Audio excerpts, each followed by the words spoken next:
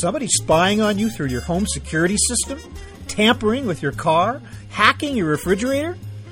Hi, everybody. I'm Bob Bowman, Managing Editor of Supply Chain Brain, and this is the Supply Chain Brain podcast.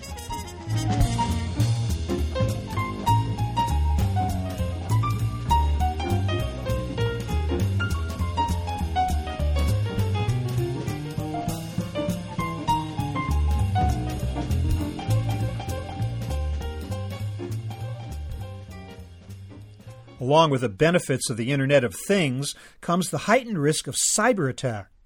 We've already seen how hackers can take over thousands of Internet-connected devices to launch devastating attacks on supposedly secure websites. Government, business, and individuals are all susceptible, and it's no longer just about data breaches and stolen credit card numbers. Now we face the possibility of cyber terrorists controlling connected cars, planes, and even the nation's power grid. Today we'll get a sense of the scope of the problem in my conversation with Creighton Majid, partner and head of the D.C. office of the law firm of Dorsey and Whitney.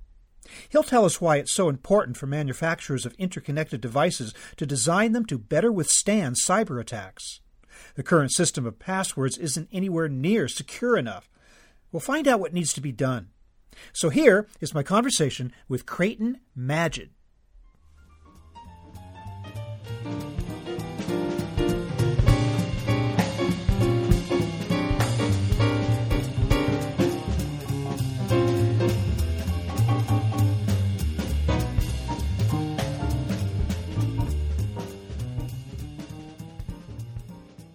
Chip Majid, welcome to the program. Thank you very much, Bob. Good to be here. And good to have Dorsey and Whitney back as well. Thanks very much for your time. The issue of cybersecurity really came to the fore recently with a very serious distributed denial of service, or DDoS, attack that was in the news. And when you add that to the Internet of Things and the so-called universe of smart devices that we're seeing, what issues are you seeing that are arising with regard to security of these devices as a result of this new technology? Well, you're seeing a lot of issues. The first is that the Internet of Things is now a gateway for anyone who wants to wreak havoc on the Internet, whether they are state or non-state actors with a political agenda, whether they're hackers who just want to do something for fun, whether they're hacktivists, or as we've seen recently, even short sellers of stock who want to potentially manipulate stock prices of companies that sell IoT devices to go in and potentially create great harm. We've seen attacks now, the DDoS attack that you mentioned the other day, which was traced back to home security devices, at least demonstrations of attacks on automobiles, the demonstration of attacks on medical devices. We haven't seen yet, thankfully, attacks on the power grid, but the security industry is very, very concerned about things of that nature happening. And there are so many devices and items that are now being subject to the Internet of Things. I mean, one of the ones that keeps coming up is like home devices and appliances like refrigerators. Are we supposed to think that even something like that is a potential source of hacking? It could be used for some nefarious purposes? It is. Depending upon what's in your device, as long as it's connected to the Internet, it's either the potential source of an attack or a potential bot that is unwittingly used in an attack, or the potential recipient of attack. So to take one example, cameras that people install in their homes to spot intruders or check in on the babysitter, the so-called nanny cam, can be used for a DDoS attack, as we saw last month. It potentially can be commandeered so that someone can be spied upon, and depending upon the device, it could even be used to hack other devices across the Internet. Now, why are these devices vulnerable? Is it human laxity? Is it like poor passwords or even no passwords at all? Or is there something built into the design of the devices themselves that makes them vulnerable? Well, it's a combination of things. In some cases, it is the user's failure to use a robust password. Common ones are the word password or 12345 or something of that nature. It doesn't take a hacker very long to figure out what that password might be. But in many cases, It is poor design or lacks passwords in the devices themselves. So going back to the DDoS attack you spoke of earlier, it turns out that many of these home monitoring devices had factory set passwords that were just a chain of numbers in sequence that could be easily determined. And there are websites out there in which people can find a listing and IP addresses of devices that do not have robust passwords. And so somebody with an internet connection and a laptop can figure out where those are and start to do great damage. You know, we've only been talking about the Internet of Things as such for just a few years now. It's still relatively new, and I'm wondering if in kind of the first blush of excitement over the technology, do you think that a lot of people underestimated the possibility of this happening? You know, that's possible, and it is important to keep things in context. There are a lot of devices out there, devices that do incredibly useful things. You don't have to have people going out on pipelines and manually turning valves. You can monitor things from afar. You get real-time information. Jet engine manufacturers can follow the performance of an engine while it's in flight and dictate maintenance schedules. There are a ton of benefits, but as these devices become more prevalent, it stands to reason that a few of them are going to be attacked and compromised. And I think in the past, people were a little bit blind to the dangers that obtain with even common devices in the home. Do you get a sense that this latest DDoS attack might have raised the consciousness of people about that, or is there still some complacency that needs to be addressed? Well, I'm not a social psychologist, so I'm not sure I'm the right person to answer that. I think as more of these attacks occur, people are going to begin to be concerned about their personal security and about the devices in their home a little bit. I was at a store the other day, and they were selling cute little magnets to put over cameras on laptop computers, et cetera, so that somebody couldn't take control of the screen and use the camera to spy on the user. But I think in general, life kind of goes on. The real difference is I think manufacturers are beginning to wake up to the need to improve security all the way along the manufacturing process, along the supply chain process, and to really think through how are you going to remedy problems if they pop up after a product is in the marketplace. Well, what about on the user side? You chair Dorsey & Whitney's products liability practice, as I understand it. You work with clients all the time on reducing liability risks and addressing federal regulations on such. Do you sense a raised consciousness among your clients, a greater concern over these issues? I do. It's really coming from a couple of sources. I mean, the first issue that really caught everybody's attention, of course, was data breaches. Everybody was looking at the theft of personally identifiable information, credit card information, health records, and so forth. Now I think there's a recognition that there are also sizable risks, not from stealing vast troves of information, but manipulating devices in a way that could shut down a factory, turn off a pipeline, or cause a medical device to be used improperly. And now there is a great deal of attention being focused on those types of issues. Now, one of the areas of greatest concern in cybersecurity recently is automotive devices and cars in general, especially as we approach the age of the so-called self-driving vehicle. Tell me a little bit about what the U.S. National Highway Traffic Safety Administration, also known as NHTSA, recently did in terms of issuing these cybersecurity guidelines. What are they all about? Sure. Well, last month, NHTSA, as you mentioned, Bob, came out with industry guidance on cybersecurity. And a guidance document does not have the force of law. In other words, NHTSA doesn't have the ability to go issue fines or some kind of penalty for someone that doesn't follow the guidance. But it nonetheless is an important document indicating to industry what NHTSA thinks automakers need to be doing in terms of making cybersecurity a top priority throughout the design process, making sure that it is a top priority throughout the supply chain, making sure that there are mechanisms in place to thoroughly test cars for cyber vulnerabilities, and importantly, to make sure that because cars are so interconnected, that there is a means of addressing some hacking incident or some other vulnerability that's exposed after the car is marketed. You may recall that last year Jeep Cherokees were recalled because there was a demonstration that showed that researchers using a remote laptop could cut the engine and turn on the radio and the windshield wipers and take control of the car remotely. After that, the FBI issued an announcement of the cyber risks. A couple of senators jumped on the bandwagon and called for greater emphasis, and NHTSA followed suit.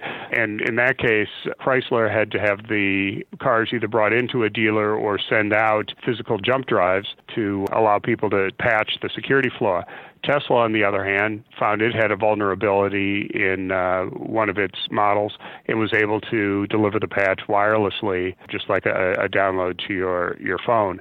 And I think there's a great deal more attention being given now by automakers in terms of if a hack is inevitable, despite using top-shelf designers making it a priority, if it's likely that there's going to be some sort of a threat of a hack or a vulnerability being discovered, what do you do to solve the problem with minimum inconvenience to the customer? Well, here again, this issue of general awareness on the manufacturing level, I have to ask why would we even need NHTSA to say what seems to be so obvious? Is it actually the fact that these cars were originally designed by very, very smart people, very sophisticated systems, not fully realizing the potential for hacking into their systems, and only now they go, oh, well, maybe we ought to back up and do something about it?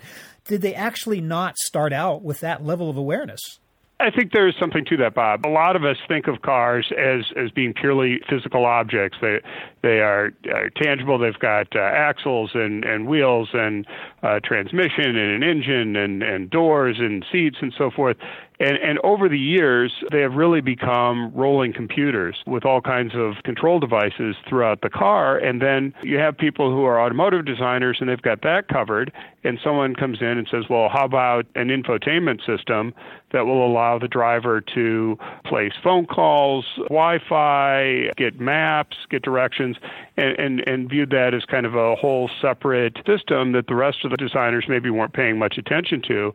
And what people are beginning to realize is you have to analyze not only the cyber vulnerability of each individual component, but you have to look at the car as a whole and say, can attack on one part of that be sequestered, or are the rest of the systems vulnerable?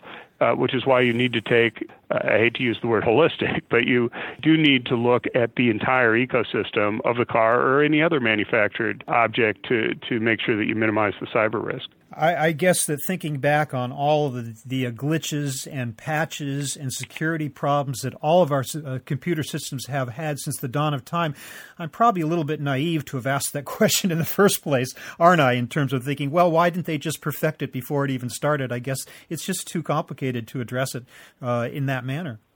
Well, I don't think it's a naive question at all. I mean, it goes to a couple of things. I mean, first of all, any of us in any industry think of things in a certain way and often are blind to something that's right in front of us. There was a study that came out a couple of years ago in which a bunch of eminent radiologists for a study were asked to look at some slides and see if they could spot the cancer cells.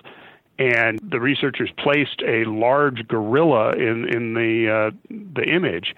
And all these people who are great physicians spotted the cancer. They were very focused on finding that, and almost none of them spotted the gorilla. I think that's a problem for all of us. It's a forest and trees problem. And I think there are people who are great at designing all kinds of products that maybe aren't as sophisticated in the cyber realm and think, well, that's a different department, that's a different group of people. And there's increasing awareness now that this has to be seamless. And all aspects of a vehicle or a product need to be designed with cyber protections in mind. Beyond simply urging industry and designers to prioritize this issue in their design of automobiles, what other salient points are in the NHTSA guidelines? I mean, how specific do they get? Do they stay very general, or do they come up with very specific proposals as to how to achieve better cybersecurity within automobiles? It's a great question. The guidance is fairly general, and I know that has been a point of critique for a number of folks. Senator Markey's office, for example, Senator Markey has been trying to push through more specific standards to make it part of federal law. The auto manufacturers, through a consortium, has been trying to come up with certain standards, and I guess there's a certain feeling that NHTSA's guidance is too general to be useful. I'm not sure that that's a fair fair critique in that to get down into the nuts and bolts or in the cyber world, the zeros and ones of how any particular car is designed would probably be a task that is too great for a guidance document and probably would be obsolete the minute it was issued. But I think it does make the point not only on a human factors basis about making cybersecurity a very, very high priority in the design process, but also emphasizing the types of testing that need to be done, penetration testing, for example, having an independent or outside set of experts take a shot at the product. And what I mean by that is you could have great designers and cybersecurity experts in-house, which is terrific, but it always helps to have another set of eyes on a problem, bringing people in from the outside, bringing in white hat hackers to see if they can hack the product. And again, the point we talked about earlier is since hackers are always looking for a vulnerability that no one else has spotted, is there a way to keep various vehicle systems separated from a possible point of attack? Or if they are compromised, is there a way to have redundancy or other protections so that the drivers are safe? And then finally, how do you deliver a patch or other fix to the vehicle? You mentioned in passing jet engines, which were one of the highest profile areas that were part of the initial Internet of Things movement just a few years ago. I know General Electric was very big on that. And the Internet of Things as it relates to jet engines was mostly in terms of reporting diagnostics and performance and design, stuff like that. But that does lead to a rather frightening question as to whether this could also affect aviation, aircraft in general. Is that a concern as well? I mean, if we're talking about the possibility of controlling automobiles, why not planes as well? And if that's the case, are there corresponding standards or suggestions in the aviation area for cybersecurity protection as well? Yeah, it's a great question. Anytime that there is an internet connection, there is at least a theoretical vulnerability so that not only are diagnostics being received from the airplane or from the train or from the power plant, but that commands could be sent the other direction. I think the questions that have to be raised, first of all, although I'm aware of no standards applying specifically to jet engines, for example, because of the high risk of a cyber attack on an object that could free fall from the sky, I have to believe that in designing those systems, the cyber protections are very, very good. You'd also have to say, all right, who's going to take the time to figure out if there's a vulnerability and what is their motivation for causing harm? You could understand if someone wanted to carry out a terrorist incident, maybe they would have the motivation, but then do they have the technical capability to work through the cyber defenses and even identify the component to be attacked? At the same time, I think the people at the engine manufacturers in all industry have to be vigilant about new types of attacks and make sure that they can deliver patches to address those always bubbling up cyber threats. How much do you worry about a cyber attack on the nation's power grid, which has the most devastating potential of any really type of cyber attack that one can think of? I think it is worrisome. And I know that the federal government and the security apparatus is very concerned about this and has been working with industry to come up and beef up protections. I think the cyber grid was probably far more vulnerable a year or two ago than it is today, but I know there's room for improvement.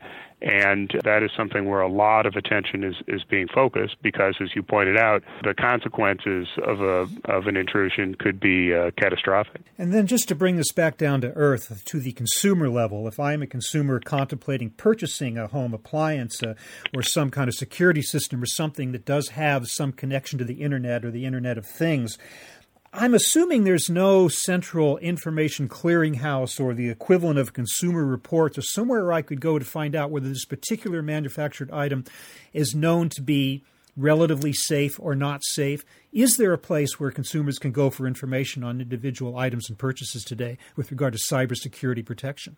That's an interesting question. I'm not aware of a single source site for somebody to get that information, although there are various federal agencies that do have information about cyber vulnerabilities, including the Federal Trade Commission and the Consumer Product Safety Commission. I think if one simply Googles the name of the product, information both accurate and inaccurate is likely to pop up. But I think the bigger issue is that you've raised implicitly is how is a consumer going to know whether there is a huge vulnerability? Obviously, you could do a quick Google search and see if something has been singled out as being particularly vulnerable. A lot of this, it would be very hard for a consumer to know whether there was a vulnerability or not.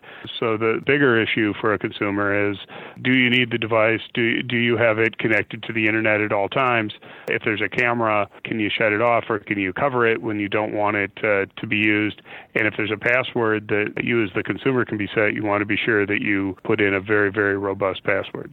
Well, I guess the final message is that we all need to be more vigilant on the manufacturing side, on the consumer use side, and in every way possible with respect to anything that relates to the internet or communicates with the internet today. But Chip Magid, I want to thank you so much for helping to give us a perspective on this crucial issue and maybe some ideas about where it might be going in the future. Thank you so much for being with us today. Thank you, Bob, for having me. It's been a pleasure.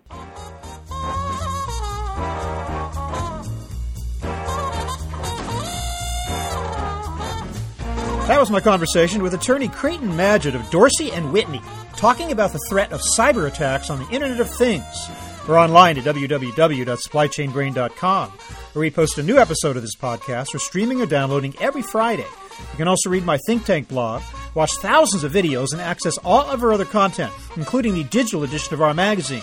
Look for us on Facebook and LinkedIn, and follow us on Twitter @SCBrain. You can also download or subscribe to the podcast on iTunes. Got any comments or suggestions on this or any episode? Email me at rbowman@supplychainbrain.com. See you next time.